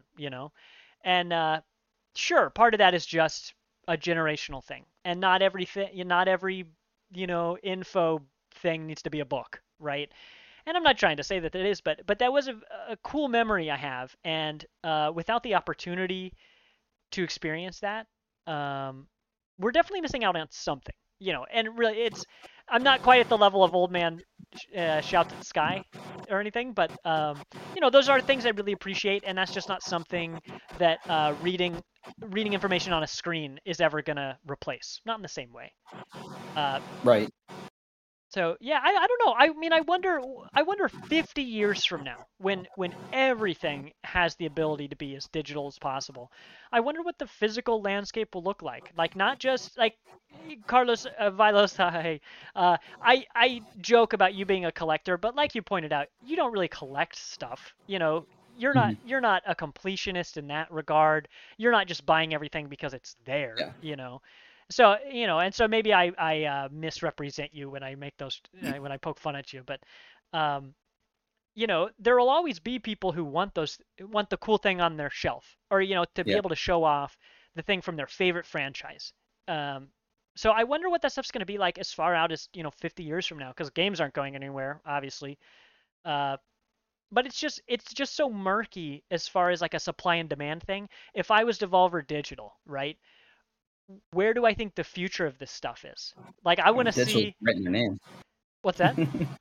Digital's right in their name. Oh well. Well, like Oh, I oh think boy, I I walked think right into he's that one. concerned more with like what kind of things would you have to offer on the physical side 50 years from now? Because like things like art books, which are a big draw to collector's editions, art books and concept art and soundtracks, that you can like put on CDs, those can all be very well digitized items. You can get like a digital soundtrack, you can get like a whole like a zip file of all the concept art and all that stuff.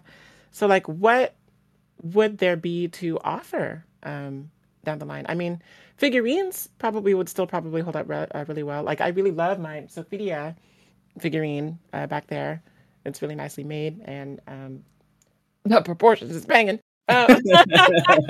But like, what else could you do? I mean, nothing else really creates that physical, like core memory of flipping through and reading and learning about things in that fashion. Sure. I'd be interested if we can have someone who reads comic books here on the show sometime or on some of our content, because comic books are not only available digitally, to my knowledge, when new releases come out. I'm pretty sure they are, but I don't know that for a fact.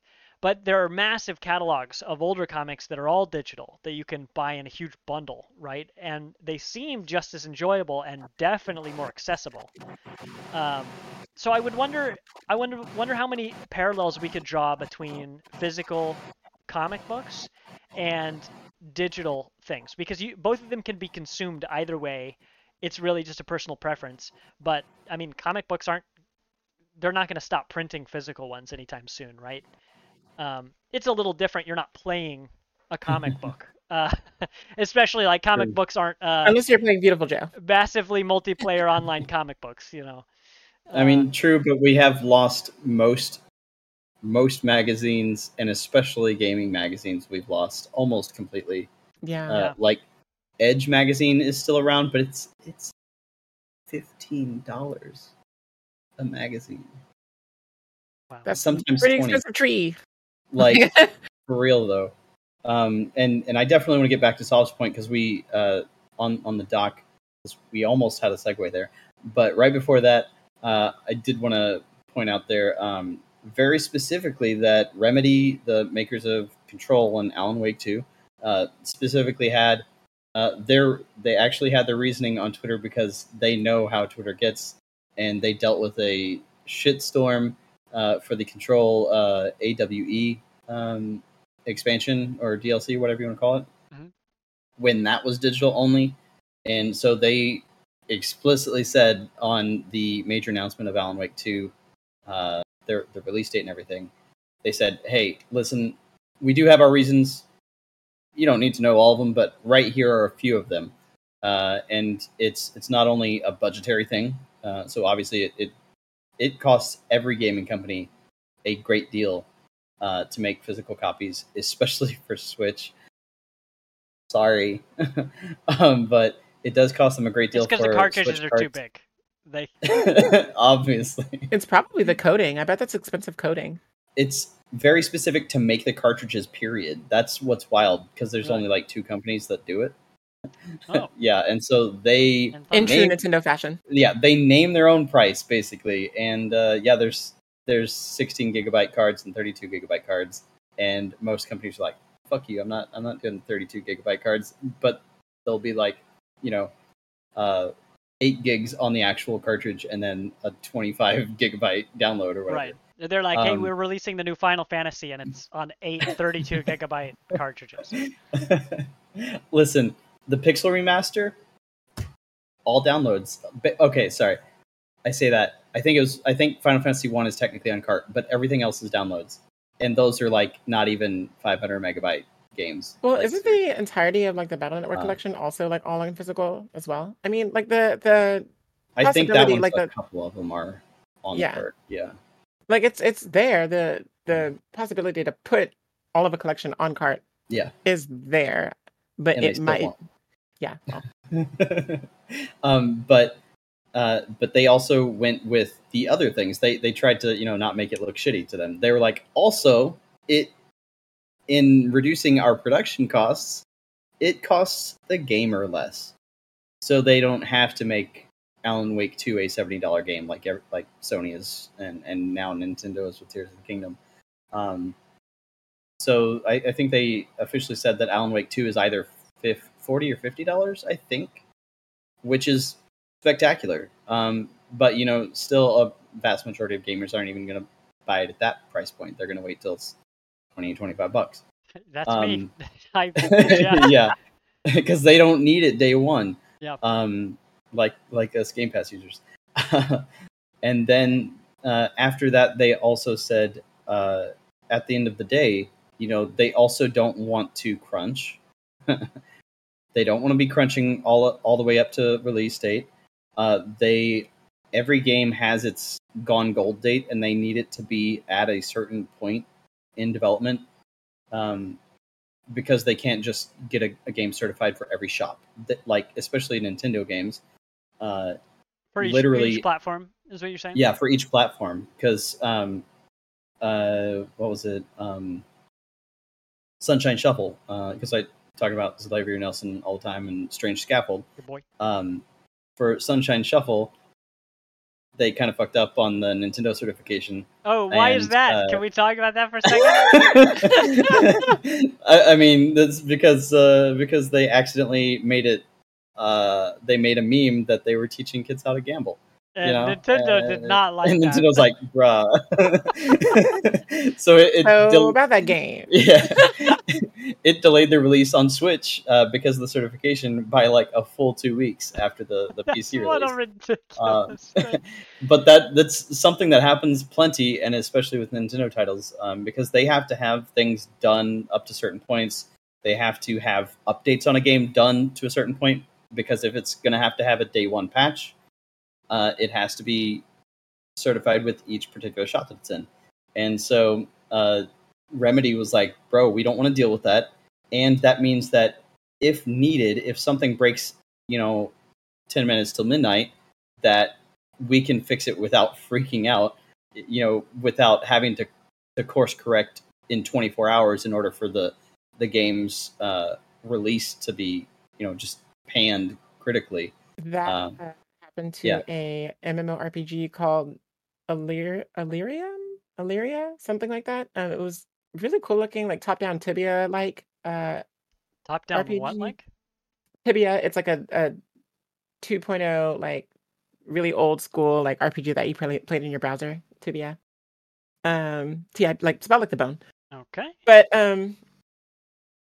yeah, it was what was it called? Like Illyrium or something like that, and it looked really, really cool. It had like RuneScape vibes, and everyone was really excited about it, and it was getting really good hype, zeitgeist going, and then it released. Oh my gosh, I've never seen such a botched release in the history of the world. It was Fallout 76 is pretty bad. No Man's Sky was bad, but Fallout 76 is, I think, the worst release I've ever seen. I think this may top it, because something like it's just as Vilos described, something like broke on release, and it was like when they tried to fix it, it broke everything in the game. And so for like the next 3 or so weeks, they had like release a patch like every day, like a hotfix every day. And this was a game that had like a $300 founders pack. Oh. Yeah, and a subscription model. Oh no. Yeah. So they were already asking people for this kind of money, and the game was that kind of playable. And oh my god, the Discord was on fire. It was awful. It was a mess. Yeah. Let's see. I mean, there's so many things we could talk about here, and I'm always excited to talk about more game stuff with you, with the two of you. But for the sake of the party topic today, do we have anything else we want to really touch on before we wrap things up here? Because this is a conversation that we regularly touch on because of who we are as players, and the way that this news keeps coming out. It just feels like it's especially, we've had news article after article after article of different games, unrelated games, over the past month or so. Man, June's been a long month. Wow. It's really been a long month. I just feel like we've seen so many games bring up specific physical release related articles lately. We mentioned Starfield, we've mentioned Alan Wake, we mentioned the Capcom collection of some sort that we'll get details on. But a bunch of stuff, it's just, we're in such an unusual spot. Not even thinking about the collector stuff of Vilos, let me get these right here. Limited run games and reserve. Already messed up. Special reserve games. Okay. Even if you exclude them, who I think they're more for the antiquarian types, right? The people who want a very specific thing, they know what they want, versus the studios who, hey, do we release this in a disc because of the people who want a disc to play on their PS5, or who want a physical cartridge to play on their Switch instead of a digital download? Because I think those are potentially two very different markets. There's a lot of overlap between the two, but I think when you just look at the broad market, based on so many of the things that you both have cited today, it's just nobody there's no playbook. I'm listening to a lot of podcasts that I'm listening to old episodes that came out in 2020, so I'm hearing a lot of people say stuff like, there's no playbook for the pandemic. So I've kind of got that phrase stuck in my head. But there's no playbook for these digital releases because there's also this element of like when you said there's a Twitter fire for Remedy games when they talked about their past Alan Wake physical stuff, right? Constantly, yeah. The really difficult thing about that is that uh, it's a very similar to I have a friend who is trying to meet people through Tinder. Uh, she's trying to find people to date, and it's frustrating because a lot of the people she's meeting just are not uh, impressive. They're just not quality people. And the interesting thing about this, which I promise is related, is that it seems like everyone she's meeting is not up to the level. You know, they're not on the level. And the unfortunate thing is, the people who are easiest to access are the only people she's seeing. So the only people she's seeing are people who are using Tinder. You know, so like it makes it feel like everyone out there is just not the right fit. You know, but in truth, only the people on the dating app she's using are not the right fit. So with the physical releases, when people get a lot of backlash from Twitter, only the people on Twitter are voicing their opinions. People who have plenty of opinions who aren't on Twitter aren't being heard in that conversation. You know, because they're not that's not where they spend their time online. But it's just an interesting thing where this dynamic of the very loudest, most online people have their voices heard in a very specific way. And companies have to respond to that because it creates this PR nightmare. So I wonder what the wider I wish we could send a Gallup poll out and hear how people really feel about physical releases, not just the people on social media, but gamers at large. Which, you know, send a mailer out, right? Do people still check their mail? Oh my God, get like a census going. The Venn diagram of all these potential people is getting so messed up right now. Yeah. So I really want to learn more, but I think about that a lot. That a lot of companies only know what people online are telling them, and there are tons of people who are just not on those services, the platforms, who also have opinions. But it's really hard for people like me who, like, maybe I'm moving to Discord only from now on. We had a conversation about it in our Discord earlier today. Uh, you know, now I'm like, well, how do I make my voice heard from companies? I think the only thing I can do now is spend my money, because if I'm not on Twitter or Facebook or other platforms, then do they even hear what I have to say? You know, and it'd be a shame if like these physical releases went away, because maybe in my mind, a lot of the people who would be the most interested in physical releases are people who might not be super digital people. You know, like an always online person might not be the same person who buys these products, but the people who want them the most might just not be heard by the company. So I don't know. We need to bring back Sure. like PO boxes and stuff, because like, you know, they used to have stuff like that where you could send in your feedback and like comments and stuff, like, or they would have like the 800 hotline that you could call. We need to bring stuff like that back, because you're right, absolutely. Like people who don't get online won't be heard, because that's where all of the people are looking for that feedback. I They don't have any avenue to provide feedback for like analog, is that the right word? Analog sure. people. As much as they used to, if they still Right. do. Like, I don't even know if they still do, and that's part of the problem. Today I heard on the local NPR affiliate there was a whole story on how this one person during COVID was writing into the governor on paper, like handwriting letters, and sent in tons and tons and tons of letters, and the governor read all of them, and they ended up meeting. This journalist got them to meet together, and they had a whole show of being like, hey, you guys have corresponded a whole lot. Now you finally get to meet each other and stuff. And they had a conversation on like, well, how many people are actually spending the time to write a written letter that they really thought about versus the people who type stuff online or send an email where they didn't proofread it. They really sent it when they were really emotional about something, good or bad. And how much of the conversation about COVID or of any of this stuff is just really emotional people in the moment, and not the well thought out kind of thoughts that you might have gotten when you have the physical nature of writing the stuff down. Anyway, I'm gonna shut up. Speaking of, I do want to have Sav with their moment here on getting a little bit of the good feels for the digital side, just in case our digital overloads are listening and maybe want to help us out a little bit. Yeah, you hear that, CIA agent? I'm on your side. Kind of. We'll talk. But no, I mean, as much as I do like my physical editions, I love opening my Switch case and seeing the cavalcade of like all of my stuff, just sitting there all nice and neat, and then looking behind me and seeing all my game like cases just there and that all in a straight line and stuff. Like it's so look how satisfying that is. Well, actually, where's the game, and why is that one missing? You got to know which one it is, though. It's probably Tears of the Kingdom. Yeah. But it's so satisfying, isn't it? Just seeing that whole collection there. So as much as I do love that, and I love ejecting and inserting the cartridge, that tactile feeling of feeling the resistance at the spring, like it's so good, all of that. But there are some games that just don't come available in that way, and otherwise you would never be able to experience them if that was something that you were only interested in, like just collecting physical games like that. One of those things is, and I've talked about this game a lot recently, Monday Night Combat, which is like this really hybrid FPS MOBA sort of affair that like futurized like sports into this like combat-y sort of affair. It was really, really fun, but it only came out on Xbox Arcade for the 360.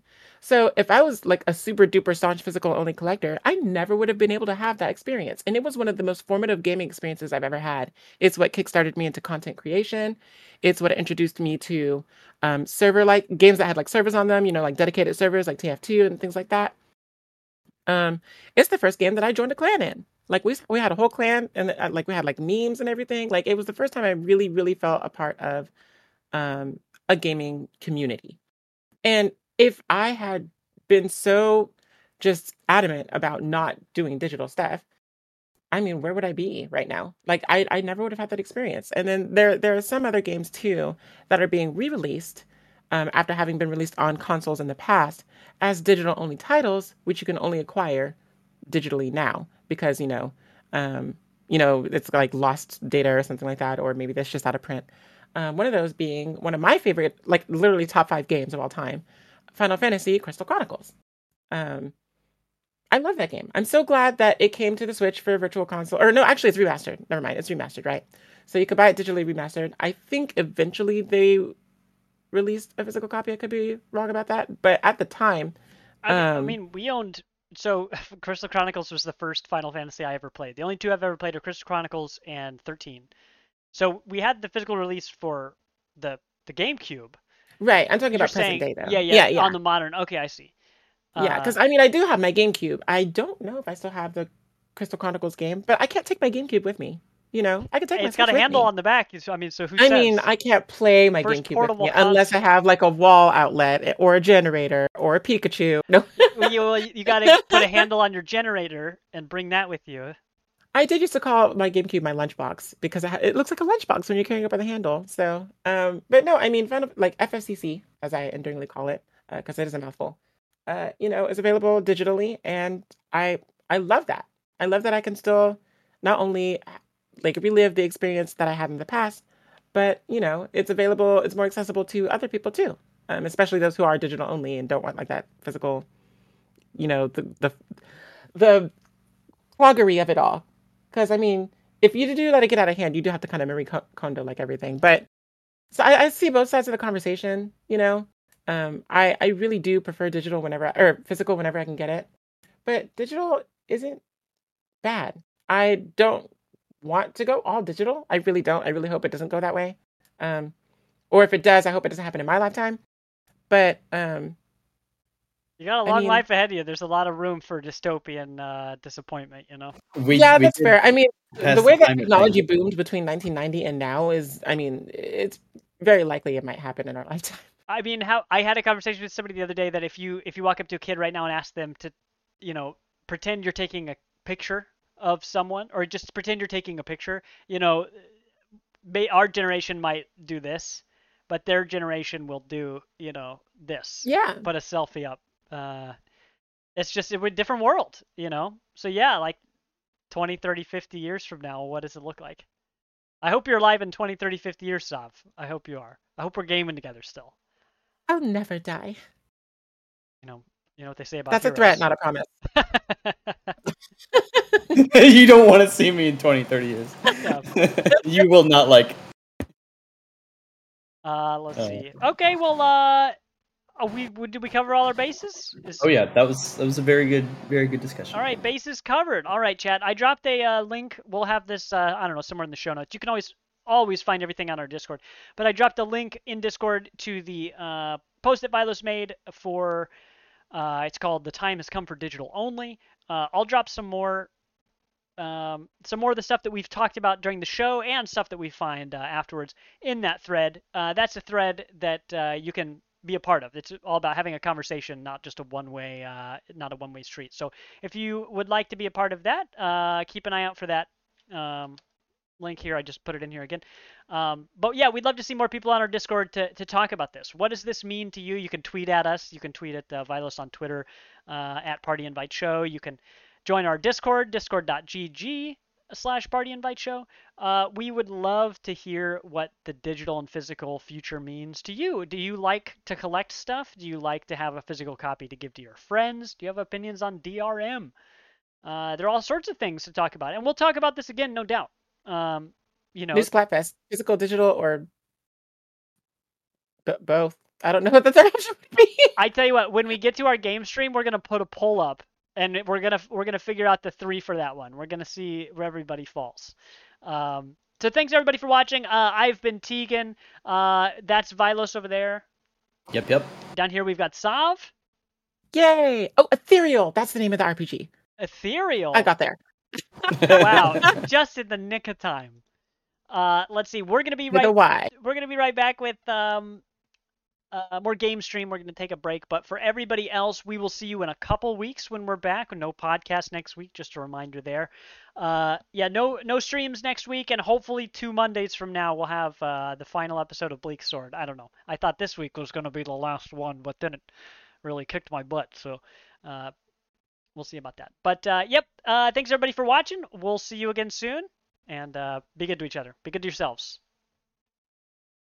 See you, podcast listeners. Bye. Bye.